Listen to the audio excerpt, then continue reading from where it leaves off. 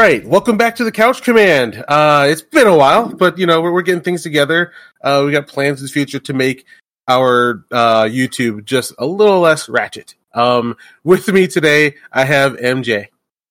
Greetings and salutations. Thanks for having me. Right on, and also I have with me Isaac. Hey, thanks for inviting me to talk about Ahsoka. From the Lost Dramatic Review YouTube page. You check it out. Also, out of nowhere, at the last minute, stepping in for my buddy Chuck, we have Kid Mystery. He's back. I'm back, baby, and back with a vengeance. Woo-ha. All right. So, yeah. Did you copy and paste that format that we're supposed to be doing, Mr. MJ? Yep. There it is. Okay. So, general takes on the first season of Ahsoka. MJ, what's your take on the first season? Well, after our last discussion, I had some higher hopes coming out of the first 2 episodes, and then the last 6 episodes happened.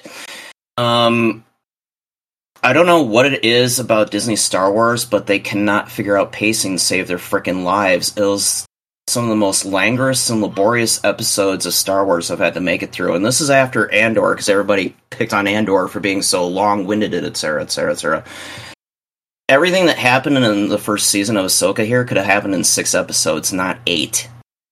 But, that aside, being the 5th season of Rebels, which it actually was, it was okay. I kind of miss Snips. I still think that they had Rosario Dawson playing too dour and repressed of an Ahsoka. Even though, she kind of lightened up after she became Ahsoka the Grey after going to and coming back from the world between worlds and having her final lesson from Anakin. Mm-hmm. But, I don't know. I mean, overall, I guess I'm kind of interested to see where they potentially take the story from here. But if this is the way they're going to tell the story going forward, I'm going to save my 6 to 8 hours and not watch, because this was a chore to watch. No, I'm getting tired of Star Wars being a chore to watch. I want to enjoy my freaking Star Wars. Get to the goddamn point. Have characters actually act the way that they were originally drawn, not just be super dour and crossing their arms constantly just because she did it in the cartoon. Get over yourself. For God's sake. But anyway, that's how I felt about it. All right, Kid Mystery, who has not actually finished it yet. No, why haven't you finished it? Why not? Or because of school? Well, not just because of school. It's mostly I just can't handle Disney anymore. It's just a slog. It's just a slog to watch any Disney stuff. I feel like I don't know, either grown out of it or just can't handle any of their writing / dialogue. Goddamn. Make it gay. Yeah, I mean, Dave Filoni's George Lucas disciplism really showed through in this, because Dave, like George Lucas, really good at world building and real interesting plot lines laid out, but the dialogue. Hold on. And the awkward, offbeat character development just. We gotta get everybody's general take first. Yeah, sorry. Mystery. Anything else you gotta say? Any other feelings? But yeah, I watched the first 2 episodes fully, and then I sort of interspersely seen parts of the last few episodes. I saw the Anakin stuff. I saw some of the Thrawn stuff. I saw I think the last half of the final where they're trying to escape and with all the zombie troopers and all that. Mm-hmm. But I don't know. It just was. I just don't feel excitement from any Disney property anymore, I guess. Oh yeah, I'm looking forward to talking about this, because I've just been digging around to find out why, how hard is it? Isaac, what's your general take on season 1 of Ahsoka? Oh man, I thought I was going to be the lone one wearing my hater pants, but looks like it's a haters club and parade. I thought it was immensely disappointing, still kind of watchable. I don't think it's the lowest Disney Star Wars has come, but I think where the franchise is, this should have been the Great White Hope. This should have been like 5 years of storytelling manifest as Dave Filoni gets to culminate his great animation career by moving into live action. But I don't know. I'm going to probably be repeating this ad nauseum since South Park and Matt Stone have come up with the ultimate sign for the Ahsoka, Disney, Star Wars, or progressive politics in the Pandaverse. Put a chicken in and get. And the most frustrating part is that this was the story where you had it justified to put a chicken in, and maybe you could have made it gay, but it's like Ahsoka did not feel right. MJ told me something really interesting that she's supposed to be in Rebels, or no, she's like a main character in Rebels season 2, right? She's like with them the time until Ahsoka was. Yeah, she was basically part of the Ghost crew. She was featured for most of season 2 until whatever happened to her at the end of season 2 that they came back around to in season 4. So, was she this dour and serious? I thought the whole point of her character is that she's the spunky Jedi. So she was the serious. Does this? I guess my question is the characterization in the Ahsoka TV show match up with what you saw in Rebels? She was more mature in season 2. I mean, she's obviously grown up more since you'd seen her since the end of Clone Wars, but not as much as Rosario played her. Yeah. Good Lord. Oh man. What I'm seeing there is the Ahsoka people know most is Clone Wars Ahsoka, and she is more upbeat and joyful. But then now we're seeing post OMG Anakin tried to kill me Ahsoka, and she's like a lot more dour. But I think what we're seeing is the biggest problem that I'm seeing in a lot of things lately is scheduling and how quickly they have to do things. I'm watching Lord of the Rings again, and I don't want to go too long on this, but I've been thinking about this a long time. Why is everything so messed up? You see the money on the screen, it looks great, but it's always coming up short somehow. And I think what we're seeing is all right, we're on set. We got to figure this out. We got to figure this right now. And the shorthand of being stoic, is crossing your arms versus Lord of the Rings, which had 2 years of meetings of everybody who's on the same page of loving the thing, and they get to figure out hero shots together for years and stuff. So I think what we're seeing is impromptu, having to do it too quickly, and not everyone is on the same page of what should be happening. And I want to go further into my general thoughts, but I'm cutting in on Isaac. Sorry. Here's the problem. Ahsoka doesn't feel right. She has this whole really, really forced relationship with Sabine Wren, which, as far as I know, I felt like I was being gaslit. I was like, when the fuck did these characters have interactions? When did they have this relationship? I was going insane because you spent 2 seasons developing Mandalorian culture. Mm-hmm. You have 2 prominent Mandalorian characters. You have a 3rd Mandalorian characters in the Darksaber, which is in all these stupid cartoons. Wouldn't it have been that hard to have Boba Fett or the stuntman who plays Din Djarin to come in and do shit with Sabine? Was that too it just feels weird to force her to be a Jedi when we've wasted or spent so much time developing Mandalorian culture and to not do anything with that. Fuddled my. And I think the biggest flaw is that it feels like the story of trying to get stop Thrawn, but then getting Thrawn to the galaxy is not the greatest story for a $200 million TV show. It really feels like a side game or a comic book. This feels like the kind of storytelling, like, you know, how did C-3PO get his red arm? Oh, find out in the Marvel comics. This feels like a story, a transitional story that you get in a piece of transmedia, but that isn't quite worthy for like the real media. Cause like, you know, transmedia is like a really interesting thing. Like, I think it really came to the forefront back in the Matrix, when they had the Animatrix. They had the Matrix, Enter the Matrix video game, and all these things would kind of, but you'd still have the main flagship, and that is, of course, the Matrix movies. And in Halo, you know, there's a ton, but the main flagship is still the video games. And I remember in Halo 5 had like the worst Halo storyline, and where it just felt like it was all reliant on that's what this feels like. It feels like a transmedia storytelling. So to say some nice things about Ahsoka, I think the best thing is it felt like it took like all the stuff you'd see in the extended universe, but the stuff that would never make it to the main universe, like, you know, zombie stormtroopers that have been in books and comics, you would never see that in main Star Wars live action.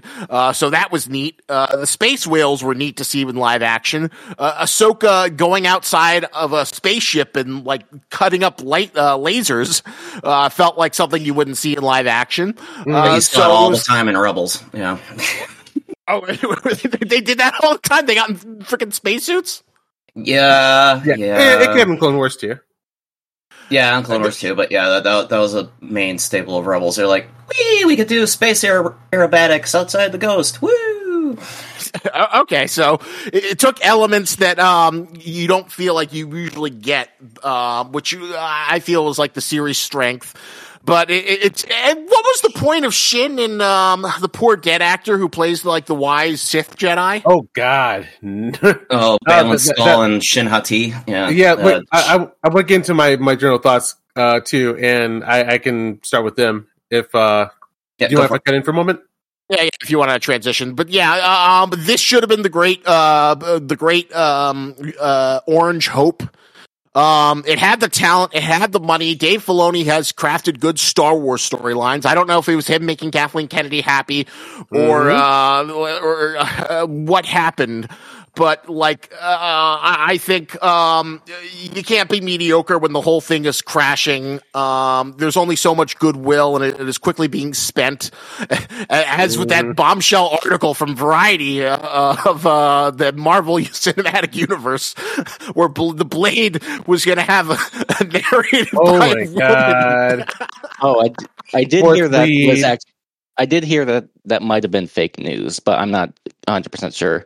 At least from some of the leakers I've seen on Twitter, that might have been just a fake thing, because the person who wrote the Variety article was also the person who wrote like I think it was like a previously false article on Variety. I don't remember what it was specifically called, but yeah, I've heard like from various reports that script with the Blade being the fourth like lead might be just a little bit of fake news.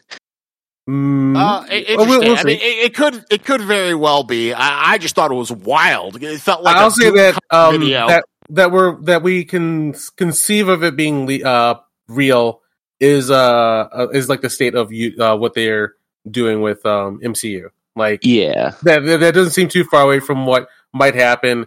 And Mahershala was given reasons to apparently, like, you know, he stepped away from it because like it was not a good script. Like, it was not doing him or anyone justice. And the reason why I'm looking for Captain Future on the screen right here is because Anakin wears Captain Future cosplay. I wanted to show that off, but really, he looked like he was wearing like his standard, like, you know, leather Jedi costume, as far as I can tell. Can you see the screen right here? It kind of looks like Anakin's outfit. So, yeah, there's lots of more pictures of it that makes it more clear. But here's his Anakin's trademark brown leather shoulders and bubble helmet, and then it's bam right there. Interesting. Dead on. That's his Clone Wars armor. Yeah. Oh, okay. So my general thoughts. What are your thoughts? All right, let's see. So, it's a continuation of like doing everything they can to negate Luke Skywalker. Every time they do any big project, it's to take away something like Luke Skywalker did. Rogue One, well, we made it so Luke Skywalker could make the shot. The sequel trilogy, we took away all Luke's victories and gave it to Rey. And now we're taking away all of Luke's extended universe victories. It's weird. Like I think what people find most weird about Ahsoka is like after it was over, I was like, wait, all that stuff was like stuff Luke Skywalker should be doing. Like at this point in the galaxy, after busting the Death Star, hunting down Thrawn should be, Luke Skywalker's number one like order of business. Having a Padawan that he has that he's worried about teaching should be his story. And like when it comes to masters and apprentices, like throughout all time, like anime, kung fu, whatever, like you don't worry about the legacy of your kung fu master. Like you turn into whatever you turn into, and the master, will be sad or proud. But like Ahsoka worrying about Anakin teaching her means nothing because she's never slipped like Anakin has. But Luke, on the other hand, that would have made sense. Luke will have to make some hard decisions, like rolling up on like a Star Destroyer in the depths of space, and like we know this Star Destroyer has been committing genocide over and over, and like they're out of fuel and they have nothing else, but they will do it again. Will Luke kill them all like Darth Vader would? Then you have something there. But yeah, Ahsoka, I liked it at first. And to what's that phrase that people say? Where I have a friend who works on the show. So in the order of disclosing something or other, like that I might have a bias. Yeah. What did your friend do? He's the prop master for Mandalorian. Well, it looked well. That's an awesome job. Yeah. He said he's tentatively he might join us on the podcast for an interview. We just gotta get our streaming stuff in order. But yeah, so like all the stuff that I'm about to compliment is his work. So like that, I understand where I'm standing here, where like I'm crapping on everything except for my buddy's work. But like that's like the thing that I feel like is throwing a lot of people off. Like when you look at Ahsoka, like the set designs and the ship designs and like the feel of the look of the world, everything feels great. But when it comes down to it, feels like Kathleen Kennedy meddling. Like, hey, we got this kick-ass story where Luke can blast across the galaxy and fight the whoa, put a chick in it.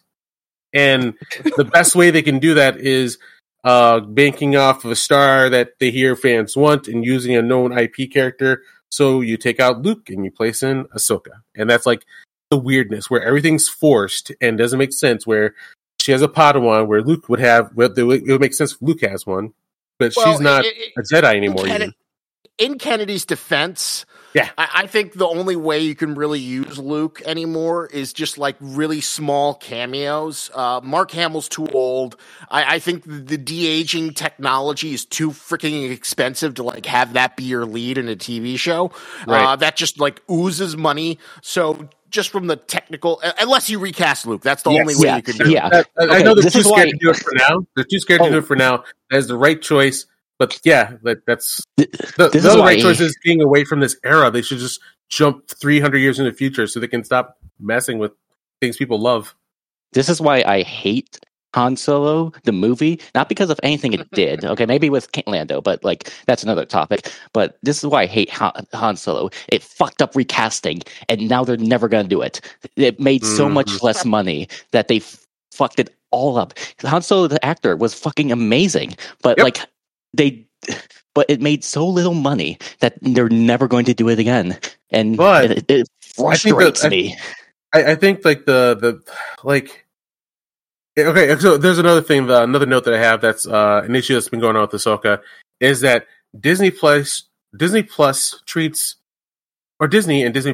Star Wars like pro wrestling. So, as like I think another frustration is that like after Star Wars ended and like we didn't get any more movies, like geeks like me had to go to books, and you'd follow all these people who are like falling on the coattails of the popularity of Star Wars by making their own universes that work and flow and whatnot. And through this, we've had a lot of fun where like you go to the next book and like the next trilogy it's like all these things make sense. We feel and like explore, we make our own, and these universes that grow and make sense. And then now you have Disney Plus who go, whoa, we can't just write anything down like it's a book. We have to work with our pro wrestlers that the fans do know. So instead of like making new worlds and new heroes like they should be doing, they feel like they can only use the pro wrestlers they have on the roster. And therefore it forces stuff that doesn't make sense. Which is funny because I actually employed a pro wrestler in Mandalorian. Yeah, I mean, does all that make sense? Like, instead of like growing like they should, they're forced to stick with the toys they think they can only play with. Like also, pro wrestling does. Speaking of pro wrestling, it also does it like because like they want to save like the big guys for like the big events, right? Mm-hmm. So that's why you don't see like Luke, Han, or any of that, because like they want the big guys. One, they're expensive, but also two, they want to save it for like the big events. So like something like Ahsoka that feels, going back to Isaac's point, that feels like a transmedia kind of a side story. It wouldn't feel like it would make sense. Oh, it wouldn't make sense like if you have like Luke doing this like weird side mission. So they just like, we'll put Ahsoka on it, and then we'll have some of the Luke attributes to it. I don't think it's that. They've been kind of consistently 100% on put a chick in it. Like they aren't worried about like Luke. They want you to forget Luke. Like they are. They have not stopped on like trashing him.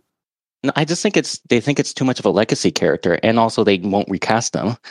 I feel like they treat Luke like this big. I mean, we went to the Disney park thing, and while you saw like all the new generation sequel stuff, and more Leia, and you felt like Luke. Yeah, and you felt like it pushed Luke. For me, it felt like they made Luke more like a legacy, like figure in the past. But you'd only hear that from the actors.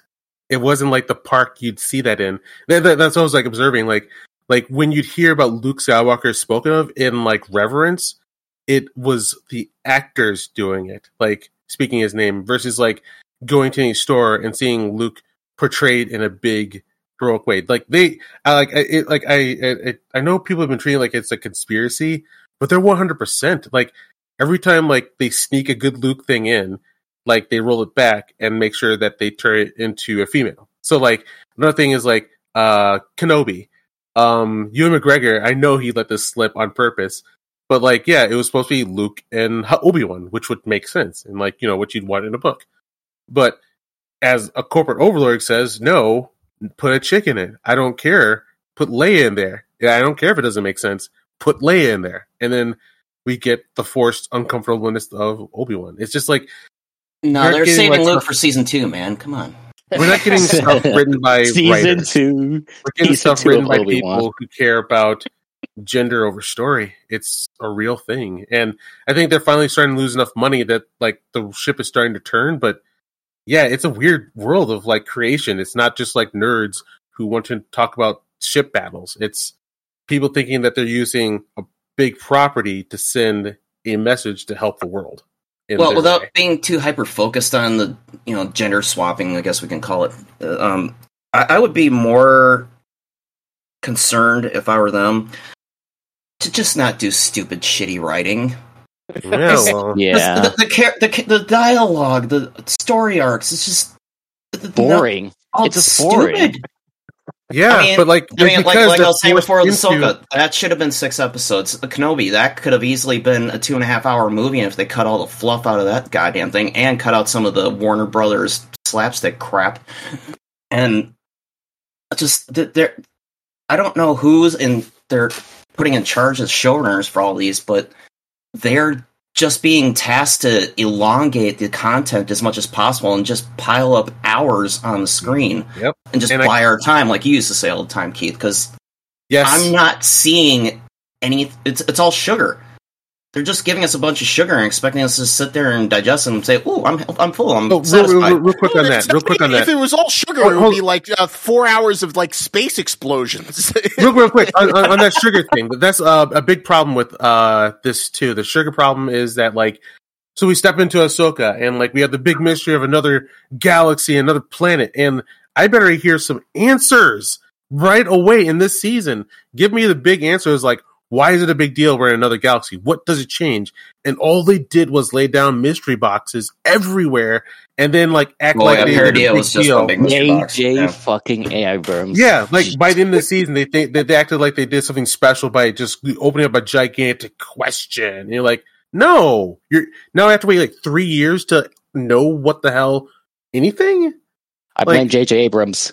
That Yeah. fucker made this mystery box idea, and he messed up Star Wars so much because of it. Yes, it's just. I'd say storytelling overall the last 15 years, not just Star Wars. But there's also outside of just the mystery box. I think a huge problem with Ahsoka is that it just feels like a wanky setup for the eventual super Mandoverse crossover movie that they want to do. Right? If it ever gets made, it'd be cool if they did like a substantial setup. Like we got a whole bunch of things laid down and set so that we have some answers. We know the battlefield instead of just like, oh, look at us, the wonder of we don't know what. And like guys, like, whoa, what was that statue? Oh yeah, my gosh, what Balin Skull even talking about? Find out in 4 years. Like, bro, is it the Mortis gods returning? Maybe, maybe not. Who knows whether you like it or not? But like, I mean, they almost have to do another season of Ahsoka just to answer all the crap that they set up at the end of the first season. It's like, okay, how's Thrawn going to use the Night Sisters, and how's it going to lead to him being a serious threat to the New Republic and the Shadow Council that they showed in Mandalorian Season 3, and how are they going to eventually recoalesce into the First Order and justify the crap from the sequel trilogy, and how the hell are Ahsoka and Sabine ever going to get back from Paradia, and what is Balin Skull's actual plan for going after the legacy of the father and the son and the daughter of the Force? Ippy's doing that. Ippy's doing that. Well, that was the statue they showed him on, that big Lord of the Rings like statue. That was the father of the Force that they had from Clone Wars. Then they could have said something. Like, yeah. No, you gotta wait till season 2. Oh, another thing I'm noticing is like a parallel of like Dungeons and Dragons games and how you should play as a kid. So like another thing that another reason why they do these bullshit cliffhangers would be that I've been noticing ever since like the Battlestar Galactica remake TV show, where I got to watch like, you know, like the script reading, and like one of the characters got killed, and one of the actors went, "Ah!" I was like, "Whoa! You shouldn't be able to have your emotional input in this. Like, the story is the story." But I think, yeah, around there, like you could tell that like they care about the gamers that they're playing with, and they don't want to hurt anybody's feelings, and they also want to make sure that you have, you know, you can pay your bills next year. So they think they're laying down job security instead of telling a good first chapter of a story. Like, there's just so many more things going on than just telling a good story that result in the bullshit I think we're enduring with Disney Star Wars, including the not hyper focusing on gender stuff, but they keep forcing it. And yeah, it's hard to ignore anymore.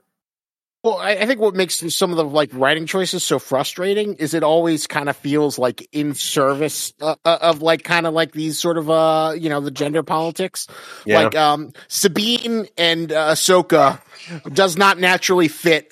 Maybe it could have if you had like one flashback scene, but we didn't even get that. We just got like a, you know, a little bit of a monologue, but it kind of felt like it was forced to like you know, push to have the three. I also hate how the New Republic is like this ineffective bureaucracy, and it's like, what was the point of like? That carries over from the books. That was one of the big things. Is the New Republic was this struggling new entity trying to beat back the remnants of the Empire. That was a major thread in the books. So that's not new. I do sometimes wonder though if like. I sense meta going on, and I kind of hope that's what might be going on. Where with Last Jedi, Rian Johnson, I kept on feeling like this meta of like, you know, we got these side stories of like how they hate the rich and they can't stand what they're seeing and want to punch through this entire town, and that all of Star Wars is based off of making money off of spaceships like toys, and then they have a Holdo like leader who makes no sense and says vapid speeches, and then now we have the New Republic, which could be Disney, which, you know, we won the galaxy for you, Disney. You now have it. What do you do with it? And you have a bunch of like snobby rich people kind of like getting in the way and fucking things up for like the victory that they won. Is kind of what I think see. that's really Kobe, stop it. The dog just will not stop barking. I think that's a really generous interpretation. I think the whole idea is that like they want to keep that vibe that like it doesn't matter even if the power is the good guys. Our heroes are rebels. They always rebel against any kind of authority. Like that scene where like, you know, they're throwing a big parade on Lothal and they want to thank Sabine, but Sabine is such a rebel. She's got to like run away from it and like glide under a speeder. And that makes sense. Like, because that's the obnoxious thing. Like, they think the Star Wars brand is rebel versus empire, no matter what, or rebel versus authority, rebel versus any kind of thing. Which Jedi versus Sith, yeah. But you can't say Sith so or Jedi. Forced. You know, I just like cringe the like, you know, oh yeah, she this girl doesn't listen to anyone. Oh God, I hated that. Like all these people spent so much time and effort putting this stuff together, and I'm just too cool for this. Like, okay, all right, asshole. But don't you want to like go get free food and have people like sing your praises at the? I don't know. It seems like a fun thing to go to. Yeah, make some connections, help more people. But no, you gotta get rock and roll on your motorcycle.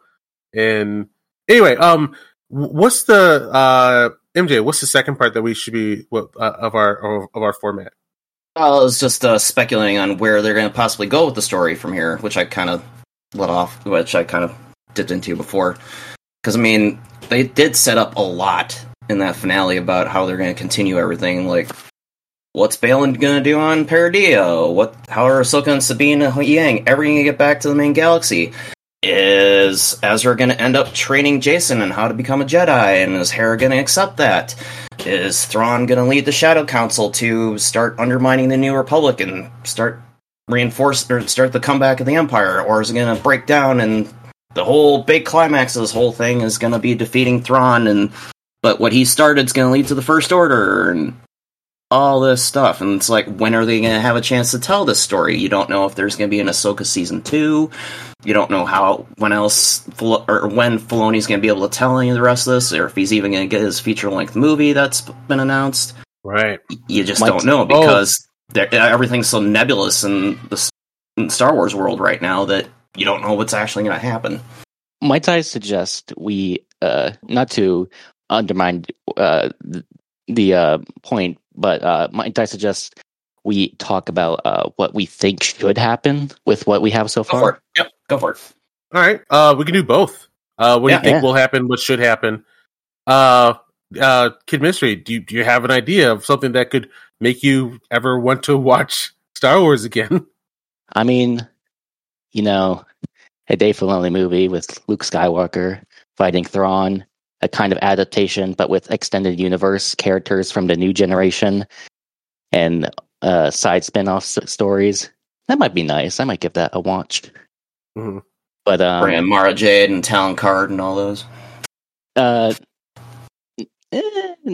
More just like using, because Mara Jade isn't really unless they, if they establish Mara Jade, that would be interesting. That'd be bold of Disney and probably better, but no, I don't think they'll do that. I think they're just going to stick with like what their Disney stuff, be like a Endgame kind of like story. But what I really want from that movie is just like Luke Skywalker, he's the lead, he's fighting Thrawn, and he gets to meet all these extended universe characters like Mando, Ahsoka, the Rebels cast.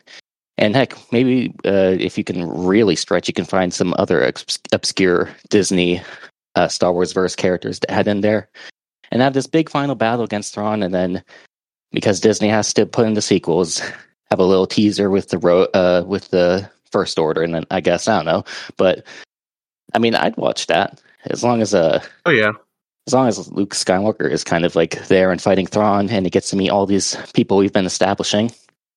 No, he's too busy killing his nephews on his Jedi Academy. Yeah. This is eyeing his. I know. I just can't fucking wait. Well, you guys heard that they're going to introduce Hondo potentially in live action in Skeleton Crew, right? Skeleton Crew live action? When is that supposed to come out? Next year. That's that, and what the hell's the other one? The Acolyte. There's supposedly both those series are still happening, but it sounds like Skeleton Crew is pretty much in post-production ready to go. But yeah, Hondo. It's rumored Hondo is going to show up in there, and take a wild guess who they might have cast as Hondo. No clue. There's rumor that Jaleel White was cast to play Hondo. Oh Jesus!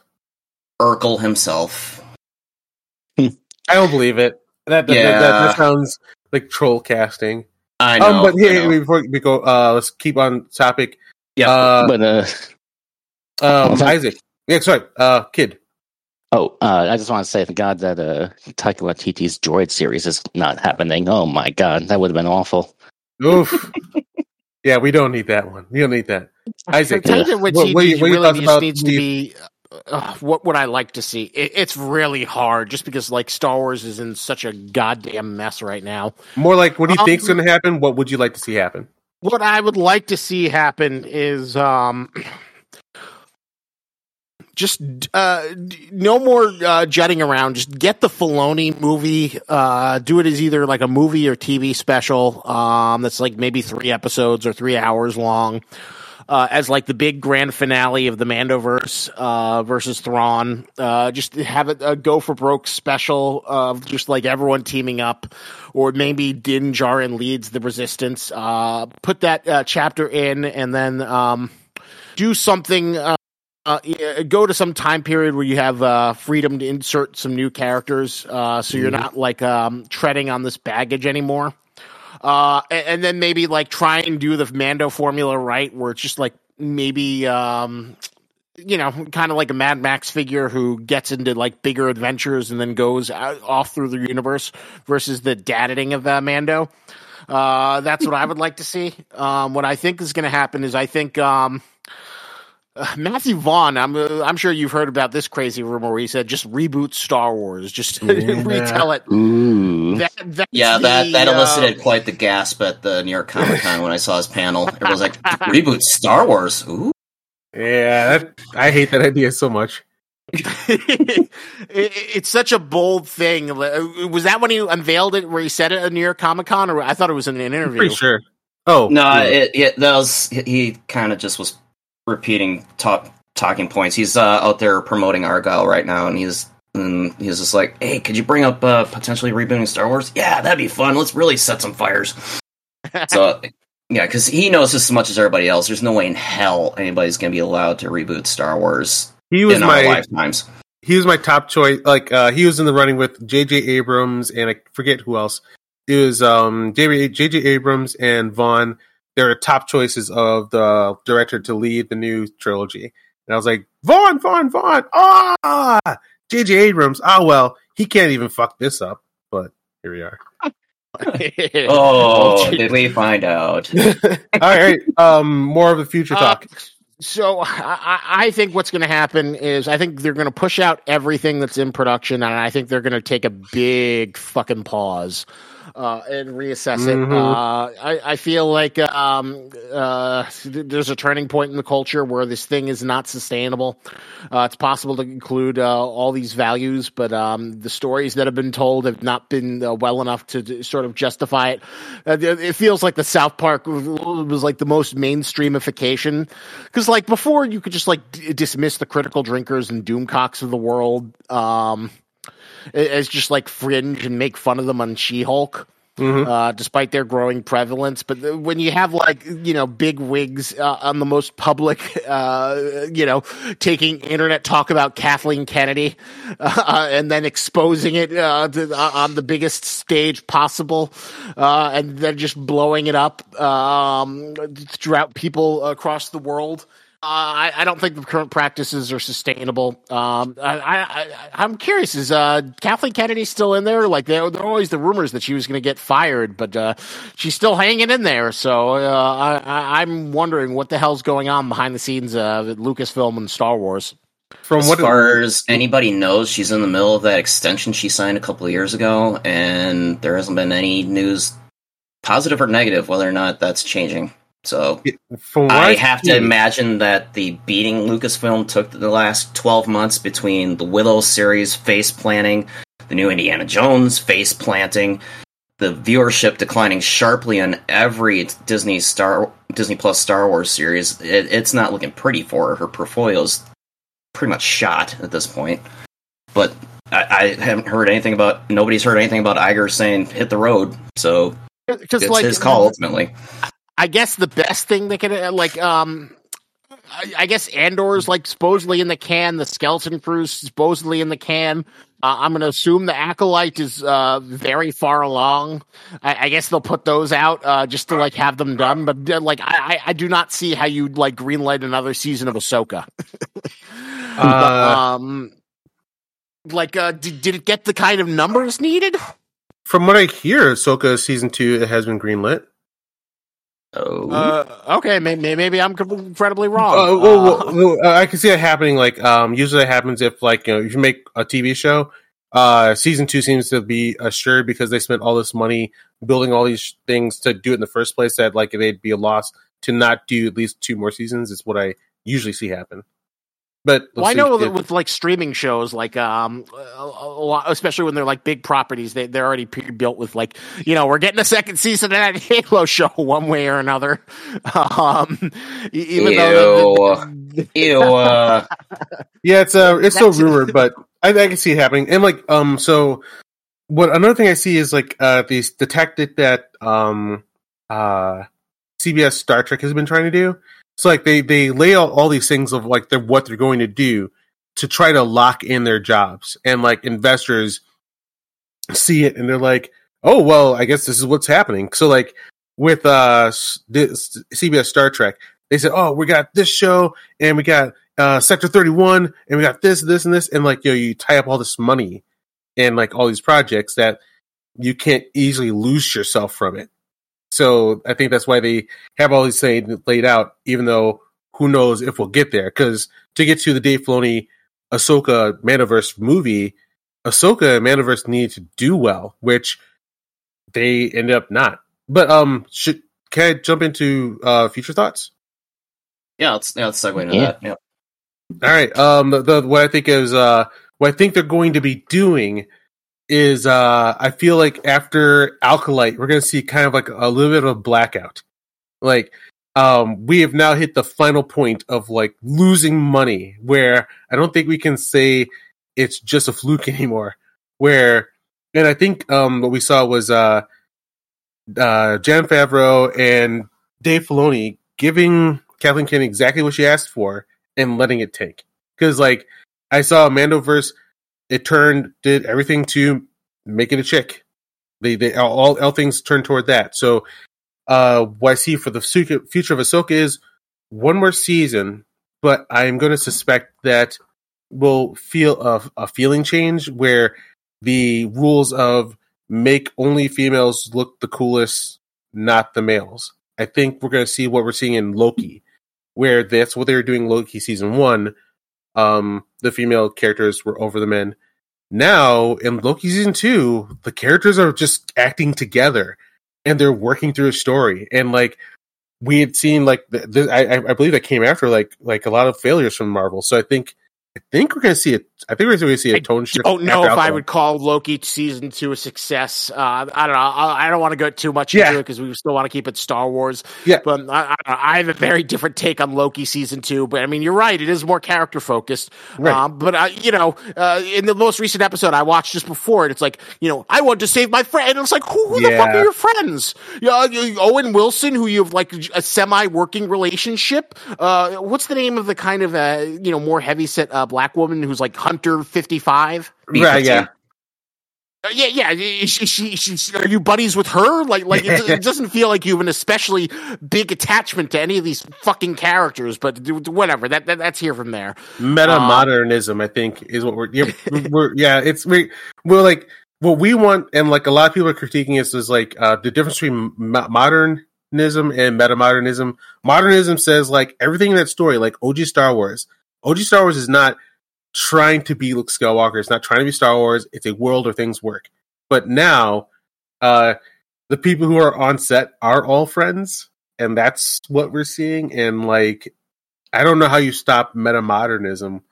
Like most viewers seem to be falling into it, not noticing it's happening. So you get this weirdness that keeps happening, such as like with Ahsoka. Like they're trying to meta what everybody already knows about Star Wars instead of doing what would make sense. So, yeah. The other thing I was kind of curious to ask you guys, what did you think of Ezra's, Space Aladdin's depiction in live action? Aladdin. Oh my god! Did they do him justice or? No. I always thought that, like justice. No. Well, they didn't have him on.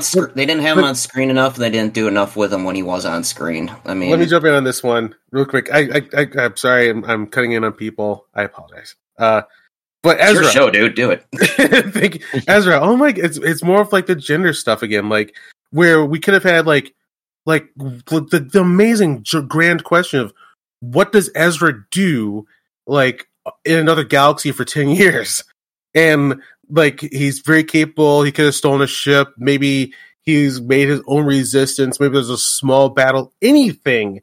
That does not sound like Ezra, though. Like make his own resistance against Thrawn in another galaxy. If there was more things going on, turtles. If you wrote like the king of the Turtle Club, you can write anything going on in another galaxy. But instead, for 10 years, Ezra chilled out. Well, I felt like that was because he didn't think anyone would go back for him. Is my reasoning. Like his whole sacrifice was meant to be. That's it. I'm in another galaxy. Thrawn can't get out. So I felt like it was kind of logic. Yeah, it can be written that way, where like that his story has ended after the defeat of Thrawn. You can leave it at that. But now that we've continued the story, you can write anything and make meaning for like his growth in another galaxy. They just try, such as like we got that for all the other female characters. Like, and for the last 10 years, looks like a true story has happened between Ahsoka and Sabine that we didn't get to see, and they get to have fun with their character growth and new ships and whatnot. Versus Ezra, who's been just sitting in the same place for like 10 years. And like, yeah, that didn't make any sense to me because they basically made it seem like he was hiding with the Na'ti in their little roving band of wagons there. They didn't try. And it's like the entire reason that he disappeared with Thrawn at the end of Rebels was to keep Thrawn away from the Prime Galaxy and to stop Thrawn in any way possible. You would think for those 10 years he'd been seeing what Thrawn was trying to do and, you know, trying to undermine Thrawn, resurrecting the Night Sisters, rebuilding the temple castle, whatever the hell that was for the Night Sisters, and just continually being a thorn in Thrawn's side. But it just seemed like he was hiding for those 10 years. Like, that's not Ezra at all. Like, they did whatever they could do to make sure that his story didn't overshadow Sabine and Hera. And that's nothing. And you when they eventually intersect again, yeah. You know what the funniest part was, like, when they had that big scene where Sabine and Ezra were just, like, hanging out and talking, and was, like, the most forced, like, like a guy and a girl talking, awkwardly at, like, a school lunch. Hey, thanks for coming to me. See me. How you doing? Oh, how you get out here in space? No, it was just nothing. It was, like, one of the most stiff, forced conversations, considering, how much time had passed. For anybody who watched Rebels, that was just so stilted and atypical of both of the characters at that point. It's like, what the hell? They're behaving as if as a teenager would think a cool person would act like. For like Sabine to make such a big choice, you think she'd have like some romantic feelings, or it'd be like the great platonic love of her life. And she's like, "Hey, how's it going? Thanks for crossing the interdimensional barrier after 10 years and thinking about me." Well, even within the logic of the season, I mean, Skull managed to use her need to find Ezra to leverage her to give him the map, finish getting the coordinates so they could jump to Paradia, and they jumped across the galaxy, and she helped to pave the way for Thrawn to come back, and it's like, oh, hey, it's you, Ezra. Good to see you. Yeah, I'm willing to go much harder on this. Like, if we're going to be not meta-modern about this and do what would happen in a book, mid-season, we should have this gasp reveal of Ahsoka killing Sabine. I'm sorry, Sabine. You've now punched your own ticket. You should be killed for this. You selfishly stepped up and let one of the most dangerous people in the universe come back to kill millions of people, and you're not even remorseful of it. You're giggling. But she learned forgiveness from Anakin, because if Anakin could come back from the dark. Yeah, if you ask for forgiveness, she's like, Sabine's like, I'll do it again. Like, she doesn't care. She sees nothing. And then, like, she's being enabled by Ahsoka going, well, I'm sure everything is... No, it's not cool. No, you can't... Keith, remember, Sabine survived having a lightsaber run all the way through her. Her inside should have been boiled out through her nose, but she survived. She can survive anything. But yeah, if this is Battlestar Galactica, we would have a sad scene of Sabine coming to terms with what she did, and Ahsoka knowing what she has to do. Keith, this sounds... And Sabine being airlocked, yeah. Sorry, Keith, what was that? Keith, this sounds very much like your... what is it called? Your morally good paladin side showing. People keep saying that. But I mean, like, there are certain standards and rules. Like, you can't just do whatever you want and just let people get killed and say, oh, well, No, it's not cool. That's what drove me insane, was that ending where it's like, Sabine and, Ahsoka are like looking really content. It's like, hey, we can, be alone and do all our fun stuff together, even though the galaxy's in peril. Then Anakin's looking on in approval, like, you did well. You're continuing my great legacy. Ezra's like, I gave up my life. Oh my God, you just undid 10 years of sacrificing my life, Sabine. And you're smiling at me. Like, I mean, this could have kicked off an amazing story. Because, like, I can see Sabine legitimately could have been driven crazy. Because, yeah, she got, after everything, she fought so hard. Sabine was one of my favorite characters in Star Wars of all time. I've had 2 different action figures of her. So I'm a fan. But, yeah, if you're going to push her this far, kill off her planet and her family, yeah, I can see her... She's failed a Jedi test. Like, this is a Jedi, if you're faced with this test of, like, selfishness or giving up something of yourself for everyone else, that's how you pass it. But she literally didn't pass it. You chose the wrong option. You chose evil. And now you also have Jedi powers? I think we might have to kill you, Sabine. But that's why Ahsoka was afraid of why Sabine was trying to become a Jedi, because Sabine wanted to go so much to go back to Mandalore and save her family from the Night of a Thousand Tears, but Ahsoka stopped her. And that's confirming twice that she is too dangerous. Right. We're still like, oh, Sabine, you're just so silly. Like, no. Well, Sabine, can I make this is war. Can I pitch a tweak to this series Please. that I think would have made? Just imagine if they had the balls to actually keep Ahsoka and Din Djarin and Baby Yoda Grogu away, and then Ahsoka was training Grogu, whatchamacallit, Luke has to do some, I have to go on a mission, and then Ahsoka takes care of Grogu. That would have been like a better Master Apprentice. Like, how cool would that have been? Like a talking Grogu who actually has like the the capabilities of, like, I don't know, an 8-year-old child. But on the WWF roster, Grogu does not have the sex appeal of a Sabine, and we gotta bring that demographic to the ring. Okay, you can't have It's Okay, easy there, Triple H. Jeez. it's not a story. It's pro wrestling. So would you say that like a Sabine is like who's that Japanese wrestler that they love so much? Asuka? Or, Absolutely not, because Ahsoka is cool. Oh, I'm sorry, they ruined Sabine for me. Like now that you got me talking about it, I've been like kind of quiet on this and it's kind of like silently simmering. Well, it was originally you were very positive when we first saw the first two episodes. I'm surprised, like especially since you like Sabine and Rebels so much. That's why. Like I was clapping because like, oh my god, I got my characters back. But then like we get Kathleen Kennedy violation of characters to force them into certain genders are more than others, and then like that makes them do immoral acts that children shouldn't be taught, and that should create great stories that confront. But no one notices that bad things are being done. Rey, who's falling in love with a genocidal killer. Yeah.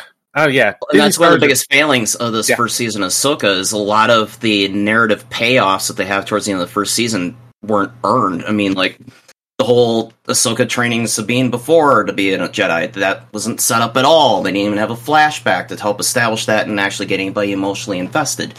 Why Sabine is the way she is, because the Sabine in this season of Ahsoka is not the same Sabine that we saw through 4 seasons of Rebels. Even if we were to assume a natural maturation for over a period of 10 years from the end of Rebels to the beginning of Ahsoka, they had to do better narrative setup for a lot of the payoffs they had towards the end of the season, but they didn't do that. They were just like, no, just keep atmospheric, have Ahsoka crossing her arms a bunch of times. That'll cover it up. Yeah. That'll take care of it. Oh, and let's have the big nostalgia bomb right in the middle of the season with Hayden coming back as Anakin and all the nods to all the various portions of the franchise before then.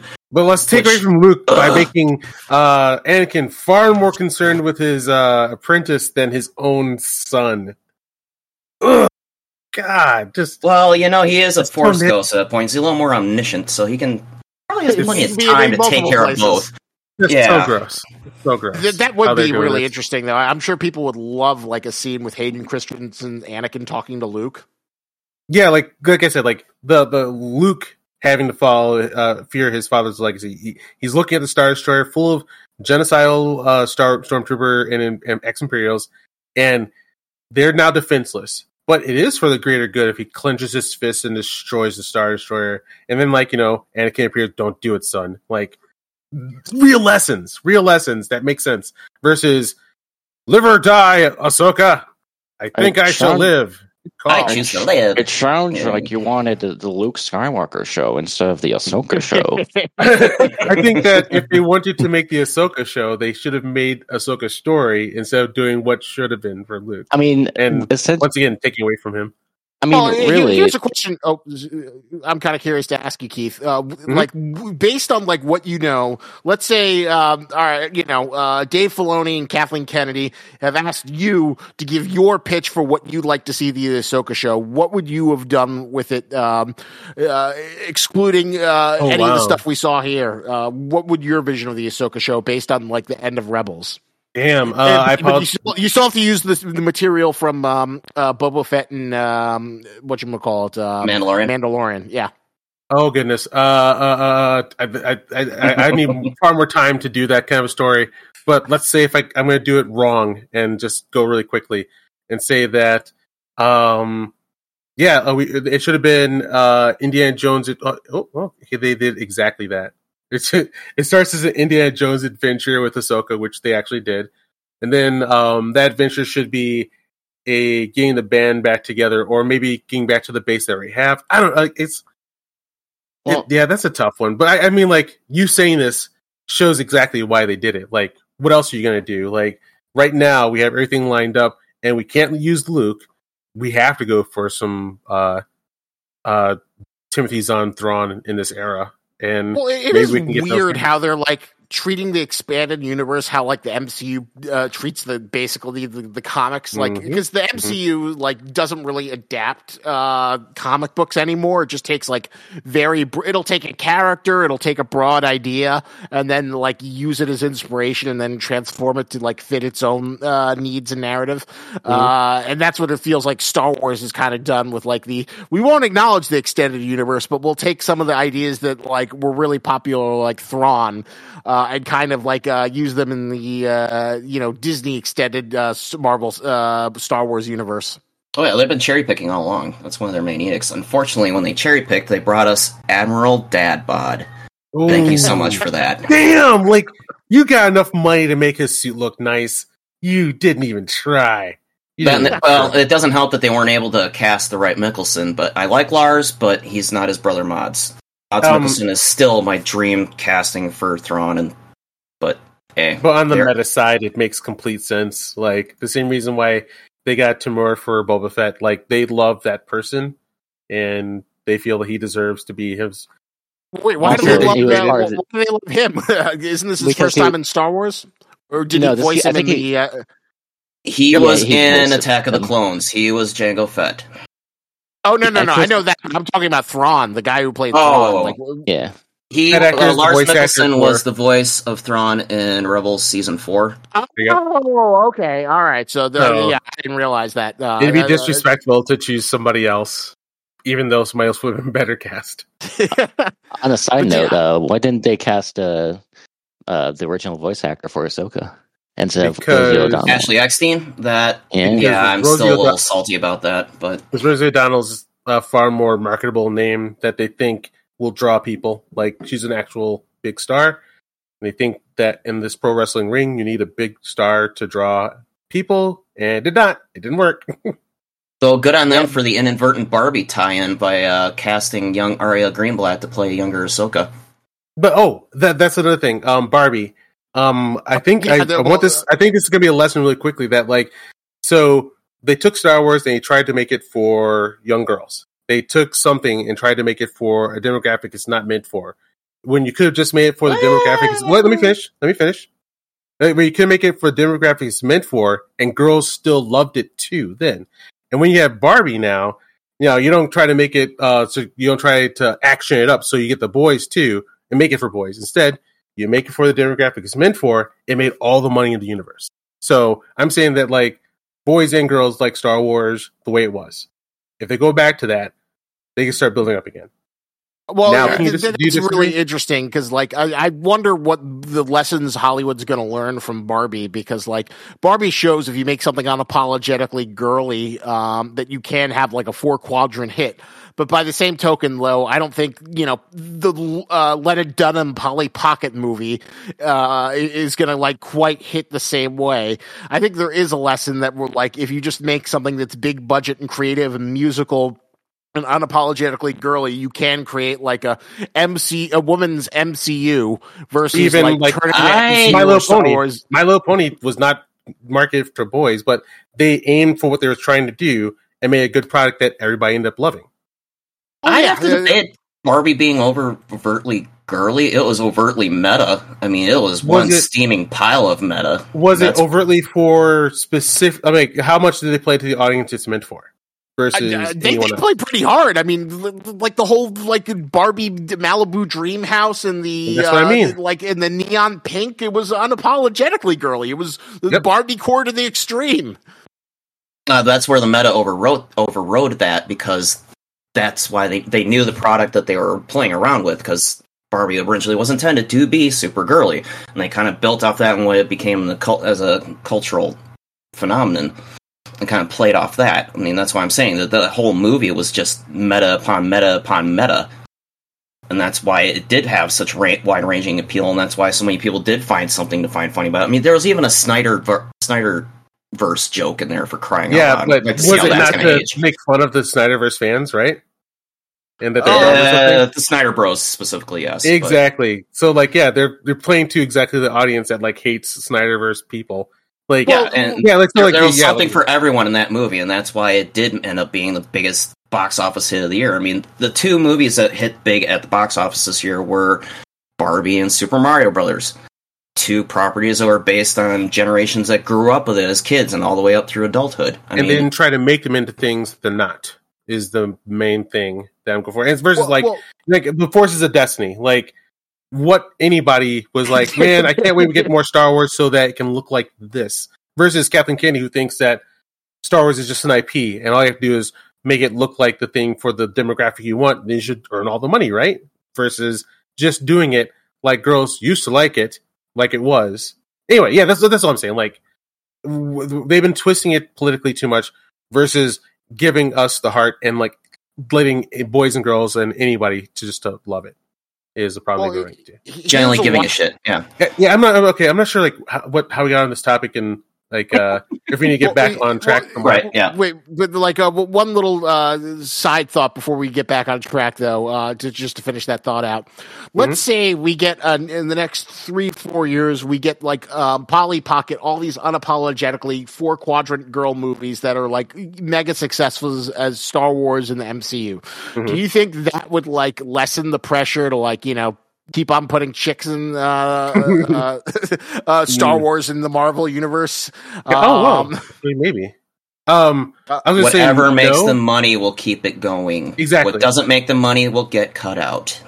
but like what might happen is like they might just think that everybody just wants girly things now, and then like just keep doing that. Versus what I hope happens is that they do that, and therefore that audience gets satisfied, and they stop caring so much about things meant for boys, so that you can just make it normal again. Like I said, like Loki is now no longer female superior. We now have good female characters and male characters just being in story together. That's how Star Wars was in the first place, and that's why it brought us all together.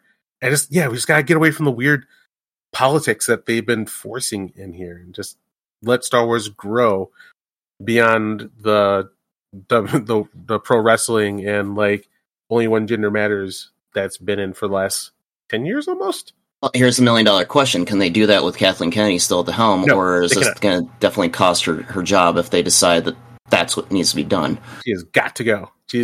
She and like all, because like the main thing I saw, the biggest problem that Kathleen Kennedy created was that, and it's from a good place. Like we saw several times at the start of her creation, is like she doesn't care about making good Star Wars.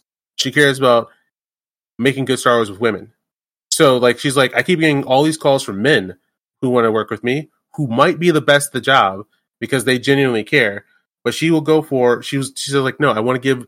She's trying to give jobs to women, which, you know, that's a good thing. You're supposed to help other people and lift other people. But through that focus, we only started getting people who didn't care about Star Wars. It was about gender politics instead. So wait, how many? Yeah, but can I ask how many? You say that Kathleen Kennedy's giving like more women to jobs to direct and write these, but can I ask like what the specific statistics on men versus women are writing new Star Wars shows and directing new Star Wars shows / movies? I have not taken that down at all yet. That would be a really interesting statistic. My guess is I think it's still probably like maybe 70 to 60% male, but I feel like more women that have been, you know, when Star Wars was kind of like a boys club. When it comes to executive producers and writers and whatnot, and like the story group, I have been seeing, and like once again, I'm liberal. I just want equality. I don't want superior on either side. But yeah, like when you see like her story group pictures and whatnot, it's mostly women, and so it's not necessarily like the best writers who give a shit about Star Wars. And then like I think it has created like this childish back and forth that's been happening at Lucasfilm that we've been seeing on screen, like in ways that like I always thought we were done with as children on like boys versus girls. As adults, we should be, but we're seeing it on screen. It's not just the, you know, the, how do I put this? Okay, it's not just the gender politics. It's also the latent ageism that they keep throwing into it. Because if Lucasfilm wants to pull out of their nosedive, stop shitting on the legacy characters. Stop making all of them depressed, broken down, hating themselves, hating their lives, and just, you know, having the new characters. Oh, they're a legend. We should probably dig them up. Nothing will survive without them. actually give a damn about the legacy characters if you're going to include them or don't. Okay, real Stop quickly, shitting on them, please. What's the third thing? What's our third thing that we of our It was new the general state of Star Wars, and that's what we've been kind of doing for the last 30 minutes. So, all right, cool. General state of Star Wars. The general state of Star Wars is that I feel like I'm seeing the ending of the Kathleen Kennedy era. That movie's gonna hit any minute. Oh yeah. I know. Like I've been watching those videos for years, and I always like scowled every time I saw it. I was like, "Damn, I ain't stopping." Not yet. But like now we're hitting like some like really brutal numbers that I don't think they can ignore, and it's across like the fandom. Like they can't hide behind like only sexists don't like us. Like we're seeing like the Rise of Skywalker was beautiful to me. I'll still enjoy Rise of Skywalker because that was the first time that like they didn't blame the fans for it sucking. Like even Rise of Skywalker itself, you could tell said, no, we suck. This is not sexism on your part. You guys are right. We just suck. And somehow Palpatine returned. Mm-hmm. And now like we're not seeing that fight as much. That fight doesn't last much anymore. The fight of like telling people that it's not the movies, it's the fans has faded. So, like, there's nowhere else to run. Is why I think things are going to be turning pretty soon. It'd be nice to see them, top to bottom, finally take responsibility for what they have done and start trying to heal what they have done. But I don't know how they go forward from here. I mean, I'll say the South Park episode was toothless. I want to love it more than I did, but it's on Paramount Plus, which no one has, and general people don't know the hell Kathleen Kennedy is, so they're just going to be confused when they see it. The only reason anybody has Paramount Plus for Star Trek, so yeah, they don't know who Kathleen Kennedy is. Yep, and the only thing that episode did was just make the YouTubers happy. That's it. The chuds mainly, yeah. Yep. Well, it's funny though because it was also designed to make fun of the chud. Although it felt like it went exactly, which lets Kathleen Kennedy off. It totally left Kathleen Kennedy off the hook. It's like it's not her. It's this fantasy version of her. Which, if you look deeper at it, then that should be a bigger insult to Kathleen Kennedy. And then, it made like all of like the bad stuff that she does only bad through Cartman. So like they're playing both sides so that they can like have the chuds think that they got a victory, and then like the shills can be like like you didn't see it, you don't get the joke is on you because you're Cartman. Like okay, I get it. So it's sort of like I mean, I enjoyed it. I could understand why you thought it was like toothless. It didn't quite. It kind of used Kathleen Kennedy as a surrogate for like all of like Disney and progressive filmmaking, even though she's only like one smaller part of the equation. But I think they just picked her just because she's like the one that people bitch about the most online. So of course, it's and just to find out that it was the Kathleen Kennedy from Earth 622 that's been screwing everything up when we need the Kathleen Kennedy from Earth 717 to come back. Which I mean, like it does make sense. But like I had that one conversation with a friend who has ear in the industry because like we had coffee. I was like. It was like I think it was like after The Force Awakens. Even I was like, "What the hell happened?" Because Kathleen Kennedy's record up to that point is one of the greatest of all time. So like, it did. What did your friend say? Oh, he said like he smiled pleasantly. He was like, "Ah, look at you. You don't understand. That's not her job, Keith. She was never a creator. She's not a science fiction writer. You like George Lucas. Her job is that." The reason why she's been so popular and even great at her job is that, like, a crazy person like George Lucas says, I need a spaceship and aliens and blah, blah, blah, blah, blah. And, like, she says, all right, crazy person, I'll make that happen for you. And she's, like, responsible enough to be able to pull all the money together and get all the business on the back end so that Steven Spielberg can say, I want a guy who's melting and exploding. And he can just focus on his craziness while she gets all of, like, the structure to make it all happen. And that's my Kathleen Kennedy camp. Any of you here seen the documentary series, The Movies That Made Us? No, not yet. No. It's not. I wouldn't call it must view viewing, but it's like it's really pleasant background noise if you're cooking, cleaning, or whatever. Just have it on in the background or eating something. They're basically kind of like surface level documentaries about famous movies, and they give you like the production background behind them. And they did an episode on Jurassic Park, and they talked about how like Kathleen Kennedy orchestrated. They were about to be rained out in Hawaii, but they also needed to shoot in L.A. And Kathleen Kennedy did this like really difficult difficult logistical planning and got that to work out. So it was like an interesting look at her like a bigger strengths. So I would recommend watching that episode to see that what Kathleen Kennedy's talents may be versus being a creative person. Yep. Yeah, he's like, she really is one of the best of all time. But, she doesn't know fuck a TIE fighter is, Keith. Like, she doesn't give a shit. Like, she grew up, beyond that even, which it would make sense. Like, she grew up a normal person's life of, regular people's interests and, making money and understanding demographics and whatnot. It was us that grew up underneath the religion of respecting Star Wars and stories and storytelling.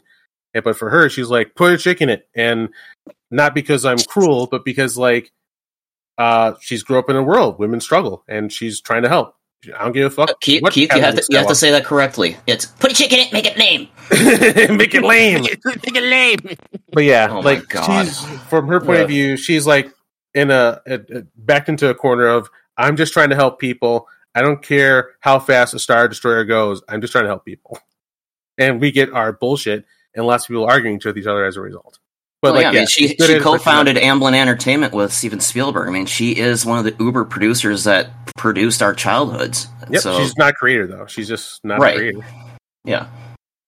And yeah. Keith, if it makes you feel better, the younger generation, my generation, also feels this dissonance with Star Wars.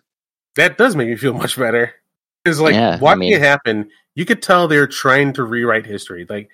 They laid down so much of, just so you know, our stuff is the stuff that matters. And, we will make it so that when you look back on who defeated the Emperor, you look on my stuff. And it's one thing that I was really surprised, because Kid Mystery, you kind of grew up with the Clone Wars era of Star Wars, and I assume you have a decent amount of affection for that in the Rebels. Clone Wars and Rebels, yes, that was kind of my generation kind of thing. And the prequels. Kind of. I mean, I watched the prequels as the same way I'd watched the original trilogy, just old movies that my mom would show me, and I liked them. Okay. And Kid Mystery is actually the kid who got me to appreciate the prequels by telling me, because I was still in my prequels suck, I will not forgive them. And you told me that, no, we know they suck and love them anyway. So, it changed the game for me where, you appreciate art for even its flaws versus while I was in the still a beginning era of Disney Star Wars where people ignored flaws and acted like they didn't happen versus prequel fans are no, we know. And that honest love just, blossomed a love for it for me. And that has been one positive. That has been, sorry, just one quick, that has been one positive. Yeah, one quick positive. That has been one positive aspect of Disney Star Wars has been the resurrection and appreciation tour for Hayden Christensen and everybody apologizing to him for just beating the crap out of him for episodes 2 and 3, which none of those actors deserve for those movies. George Lucas wholly deserves to be beaten up for those. Because, I was having this discussion about 6 months ago with some guys from another group, and oh, Hayden Christensen's terrible. He's awful. I'm like, yeah, I kind of agree with you, but I keep hearing how he was great. So I finally decided to compare Hayden Christensen prequels and Hayden Christensen post. You watch the movie Life as a House, which was his big breakout role with Kevin Kline and all those. It was a really great movie. Christensen was fantastic in that movie. Then you watch Jumper, which was Christensen's first movie after the prequels. I love George Lucas ruined Hayden Christensen. Cool. Yeah, because the actor you saw in Life as a House, mature, he understood the role, he understood what he was supposed to be doing for the story, just pitch perfect. You watch him in Jumper, he didn't give a shit. He didn't care. He was doing it for a paycheck. He didn't even understand. It seemed like he didn't understand what he was doing in the movie. And I know you like Jumper, so I'm sorry for this, Keith. No, you might be right. I still like it. But you watch it and you're like, Lucas ruined Hayden Christensen. All the Star Wars fans who hated the prequels ruined Hayden Christensen. So it's been great to see him trying to kind of get some love back after all these years of just being shit on for what Lucas did to him. So it's been great to see. That was kind of like interesting, is like seeing like younger generations kind of ironically and unironically love the prequels, and like kind of see it pervade meme culture. Now that's pod racing. Hello there. It's dry like sand. So it has become like ingrained in internet culture because of that, which is why I was so interested. Because on a surface level, like Kid Mystery, you should be like over the moon for this. Oh my God. The prequel era Snips is in live action in a $200 million budget movie. This should override it. I should be.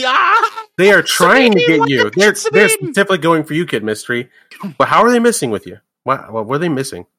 Well, I mean, I had like a discussion with some of my friends about like Star Wars and our favorite Star Wars and why most of Disney stuff sucks. And the only thing I think we kind of liked was Andor, and that was about it. Like my friends thought like Ahsoka was kind of fine, but it did not really hit the mark. We just kind of felt like, it's not very like, it doesn't have good writing, and it's just dreadfully boring, really. And we even have an Ahsoka who has now actively, snickeringly admitted to torturing someone. Get information. That happened. That was a little weird. When did she admit to torturing someone?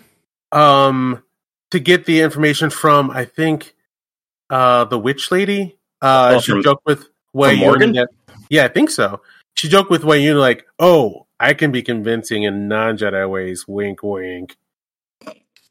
Like it was. I fucking put her through pain until she talked. Like, okay, all right, good guys. Good guys. Another thing I was kind of curious to ask you guys, what do you think of Hera? I can't believe we haven't even talked about Hera yet. Another of my all-time favorite Star Wars characters. She's my favorite Star Wars pilot. I think she was okay. Like, I'm glad, like, I was expecting more ruin like they usually do, but like, I'll say they didn't do too much with her, so they couldn't ruin her, and I think that Kate Winslet did a fine job of not being like the usual Star Wars female character hyper smugness. She wasn't smug, but she was so stiff and no, I'm saying she wasn't. She was like so stiff and like that. I guess that was my issue. Is that compared to Ahsoka and Sabine? No. I thought Winstead did pretty well by Hera. All right. So that's actually is all right. Yeah, like there wasn't much for her to do. But yeah, I with all the love I have for Hera, and then like there are a couple animated Hera things under Disney that I've seen that make me not like what I saw. Like they're kind of ruining her and turning her into a Disney princess, like they do with everyone. And but how do you like having C-3PO be Leia's surrogate to save Hera from getting strung up? Definitely has to be Leia. Cool, it has to be Leia. Cool. It has to be Leia. Nostalgia bit. Not Luke. Luke's not. You can't have anything good from Luke. Well, why would Luke be there? Why would Luke be there instead of Normally, Leia does make more sense, but yeah, God, it was like the worst fan pandering. Like C-3PO, and he's with the word from is Luke Skywalker a general? Like, no, I think he is. No, General Solo. I think he might be a general because like it has been shown he was throughout the saga. He's been a leader of the Rebel Alliance. He was never even a general in the original trilogy. He was just Commander Skywalker at one point. I think he was referred to, but I don't think he ever got to like general like Han did. Or I mean, I don't know if Leia was even a general until she became leader of the Resistance in the sequels. Mm-hmm. So. Yeah. I would think that underneath the normal circumstances, the person who helped, bring down the Empire and lead to victory would be a part of like the rebuilding efforts and giving a shit on hunting down Imperial remnants. Like, because of how they do Luke, we don't hear jack shit about him at all. He's doing those Jedi stuff or something. Yeah. He's setting himself up to fail. And that's he's setting himself up to fail for Last Jedi. Thanks, Disney. Thanks. And that's what kind of bugs me, because you think Leia would be like lockstep with Hera, because they were both quite interested in suppressing any Imperial remnants that might still be lingering out there. So it wouldn't be Leia with a little favor to Hera, like, oh, here's a little get out jail free card for going off and doing whatever the hell you want. Leia, actually, you would think Leia and Hera would be like regularly meeting and talking of like, okay, I've heard stuff. This is a serious threat. We need to take care of this. But that's just thinking, I guess. All right. Wrapping some things up. I think there's like what else I want to touch on? Oh, really quickly. Disney Star Wars loves wasting legacy sci-fi famous people. Erin from Claudia Artscape. Black. Yes. Erin. She is one of the greatest actresses of all time, and she is hidden underneath cakes of makeup. Like you get the queen of Farscape on Star Wars, and you do nothing with her. They also got the big bear guy from Expanse. What was his name? He's like the big teddy bear killer man. Expanse. Who was he in Ahsoka? He is the golden masked stormtrooper. He was Enoch. Yeah. Nice. Expanse, that's the other thing that bugged me was Enoch and Morocco. I would have hoped they would have done a little more with both of those, but yeah. Instead of Morocco just going on like a big green mist and Enoch just whatever. You guys can see the browser I'm sharing, right? Yep. Okay, yeah, it's this guy right here. He is a huge deal in sci-fi now. He's an amazing actor, and they hit him as a 2-hit point ninja. And just, Well, James Bond was in The Force Awakens, but nobody really cared. That's right. So, Oof. But yeah, what waste of legacy great characters. And so, yeah, okay. But look, do you want to close this up with final thoughts, or do you have anything else that we can touch on before we close up? I'll say though those stormtrooper designs were pretty badass. They were Centurions. Yeah. But all the stuff that my friend is doing is fantastic. Which is sad. Like the costumes, the sets, that we talked about that T6 ship for Ahsoka, and why does the table go up and down? Because it's a dojo too. Just extravagant. Like, if they had a story to go with the production design, like, Star Wars would be some of the best we've ever seen for a long time. Well, that's where that $100 million went. Just not the writing. Yeah. All right. Final thoughts. Should we wrap this up? Yep. Final thoughts. Kid Mystery, what are your final thoughts on Ahsoka Season 1 and the state of Star Wars? I'm sure Star Wars is going to continue chugging. Just unlike you, Keith, I wouldn't mind a reboot, honestly. Ugh. It would give us an excuse to actually have recast members and maybe make a story that isn't as a mess as in right now. And we can have a bunch of other stuff. Can we talk about rebooting really quickly and why we shouldn't do it? Keith, we're reaching the 2-hour mark. I have to be that guy. I know. I'll be really fast. We already have a perfect beginning of the story. We don't need to do it again. What we need to do to reboot is, yes, get away from this, jump 300 years in the future, and then, like, what you want is different but as significant. We don't need to do exactly Luke, Han, Leia again. We need to do 3 new characters that they work well together, that go through an adventure together. Don't just leave Star Wars alone. 300 years, cyberpunk, future, let's go. Unless we do... So, DC Universe is getting Elseworlds, and Marvel MCU, I think they're going to use Spotlight for it. So, yes, for Star Wars, yes, I want another label that allows you to go any style you want, reboot as many times as you want, and go wild as you want. There's going to be there should be the main multiverse timeline, because I don't want the sequel trilogy to be official, but like, they should have that timeline they can do whatever they want with, but have a Spotlight label so that you can do hyper 80s Star Wars. Or yes, then you can do Matthew Vaughn redo of the original trilogy. But like, don't reset again and just redo. That's what I mean. Well, I mean, if they do that, it's just probably going to become more popular than the original, because the original is becoming a kind of, well, we've talked about the problems of the what they're doing with it now. So if they theoretically did that, I think it probably overshadow it. That is fine. That's what you should be trying to do. Like MCU already did. MCU is Star Wars, and it overshadows Star Wars. They took the elements of Star Wars and they did it very well, and they ended up overshadowing. And yes, we should try to top the best. That's fine. Just stop trying to restart everything and negate the best. Well, that's the thing with terms and canon and non-canon and all that. We can label it something else, but ultimately it's all fiction, really. Yep. And no matter what we talk about it, you can just see in your mind the original trilogy just being canon and prequels not even being canon. Or if you want, you can see only the Star Wars stuff being canon, or everything else is not canon.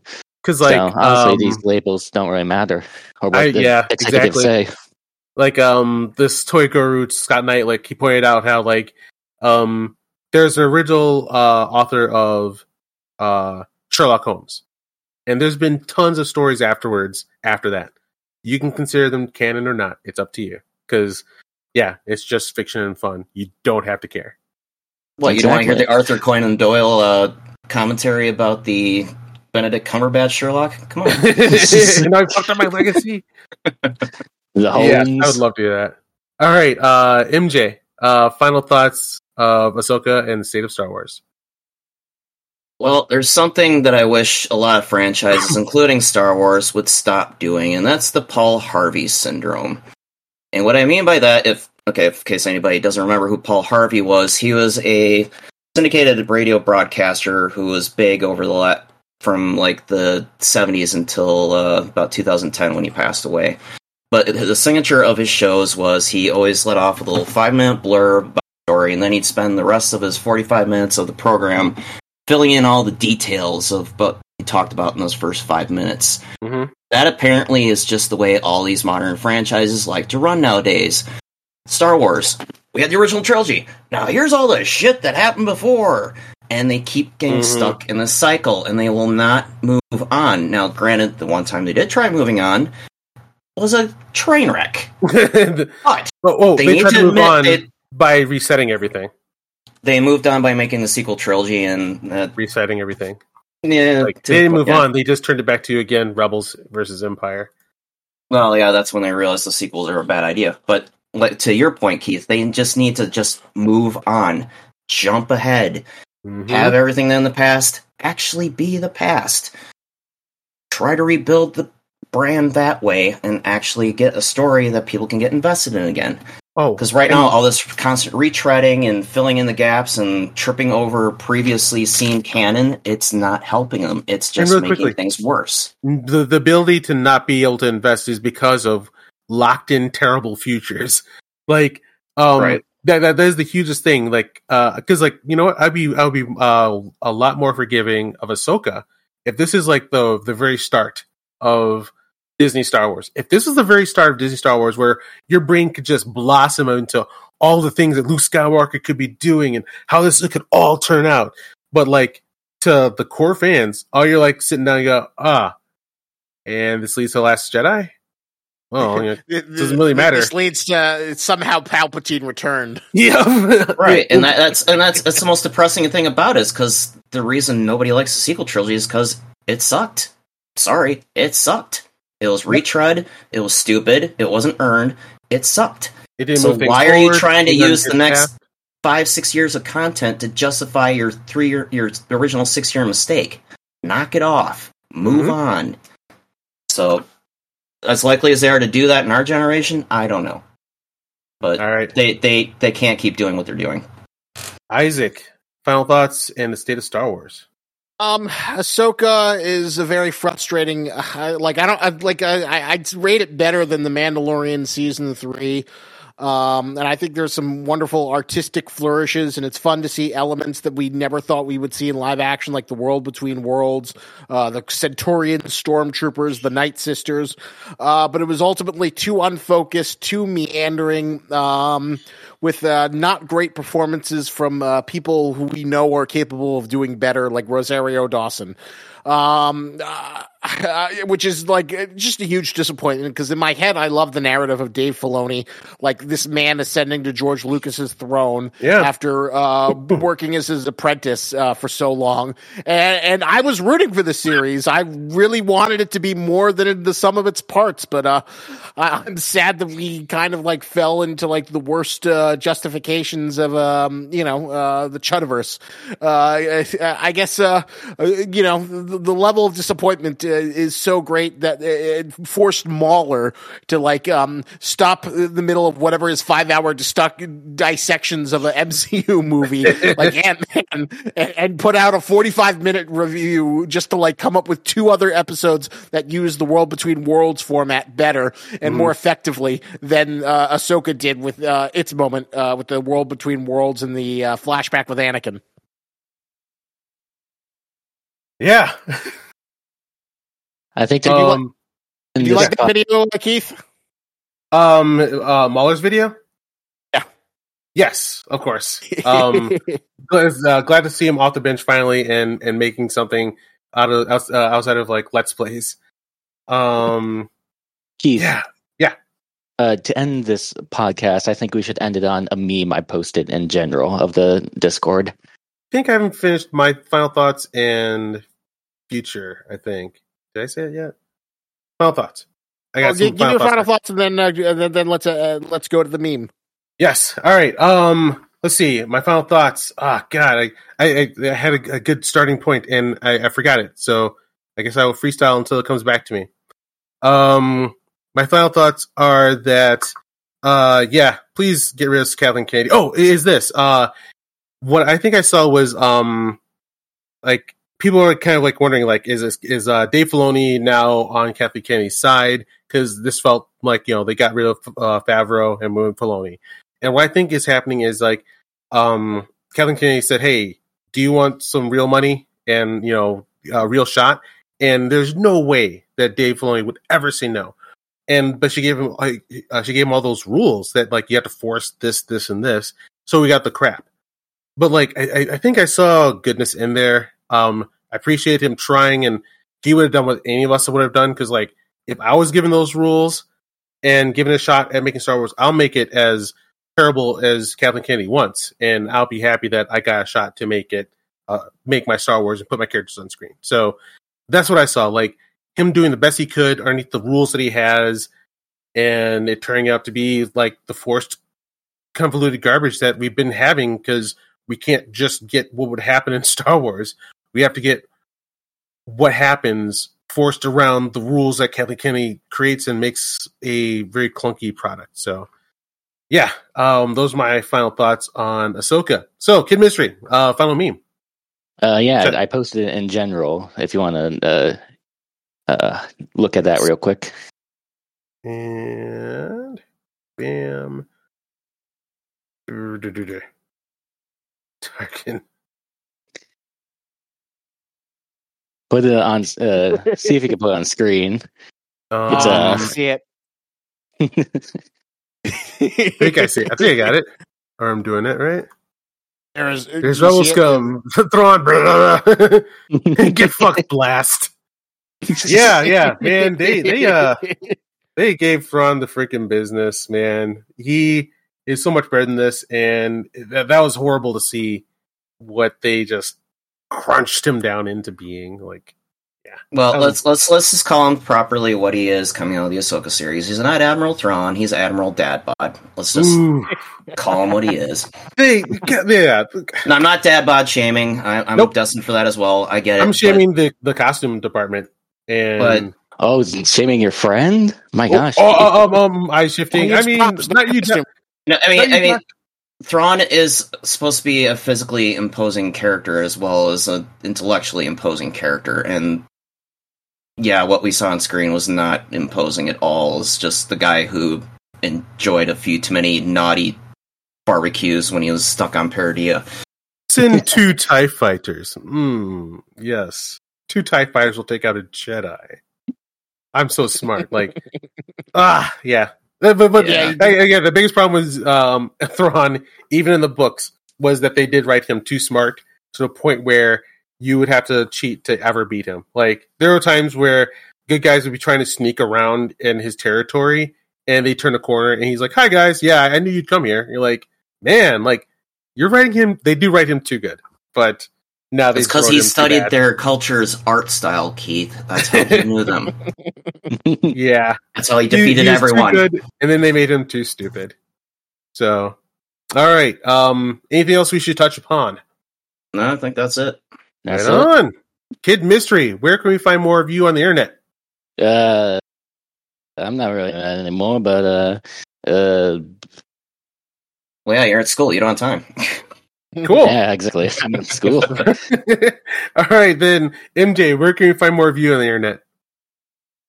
You can find me on all the socials at MJ3342. That's EMJAY3342. All right, Isaac, where can you find more of your work on the internet? You can find me on Lobster Magnet Reviews. Go check out my video on Mr. Beast and how to destroy him using the power of Judaism. And then, you can find me at Keith Justice on Instagram, at Keith Hayward on the Twitters. You can find this podcast on more on popgeeks.com. Look us up on YouTube. We're the Couch Command Podcast. Thank you for listening, and we'll see you in the next one. Likely will be Loki Season 2. And remember, till next time, geek out. Rack on. Bye-bye.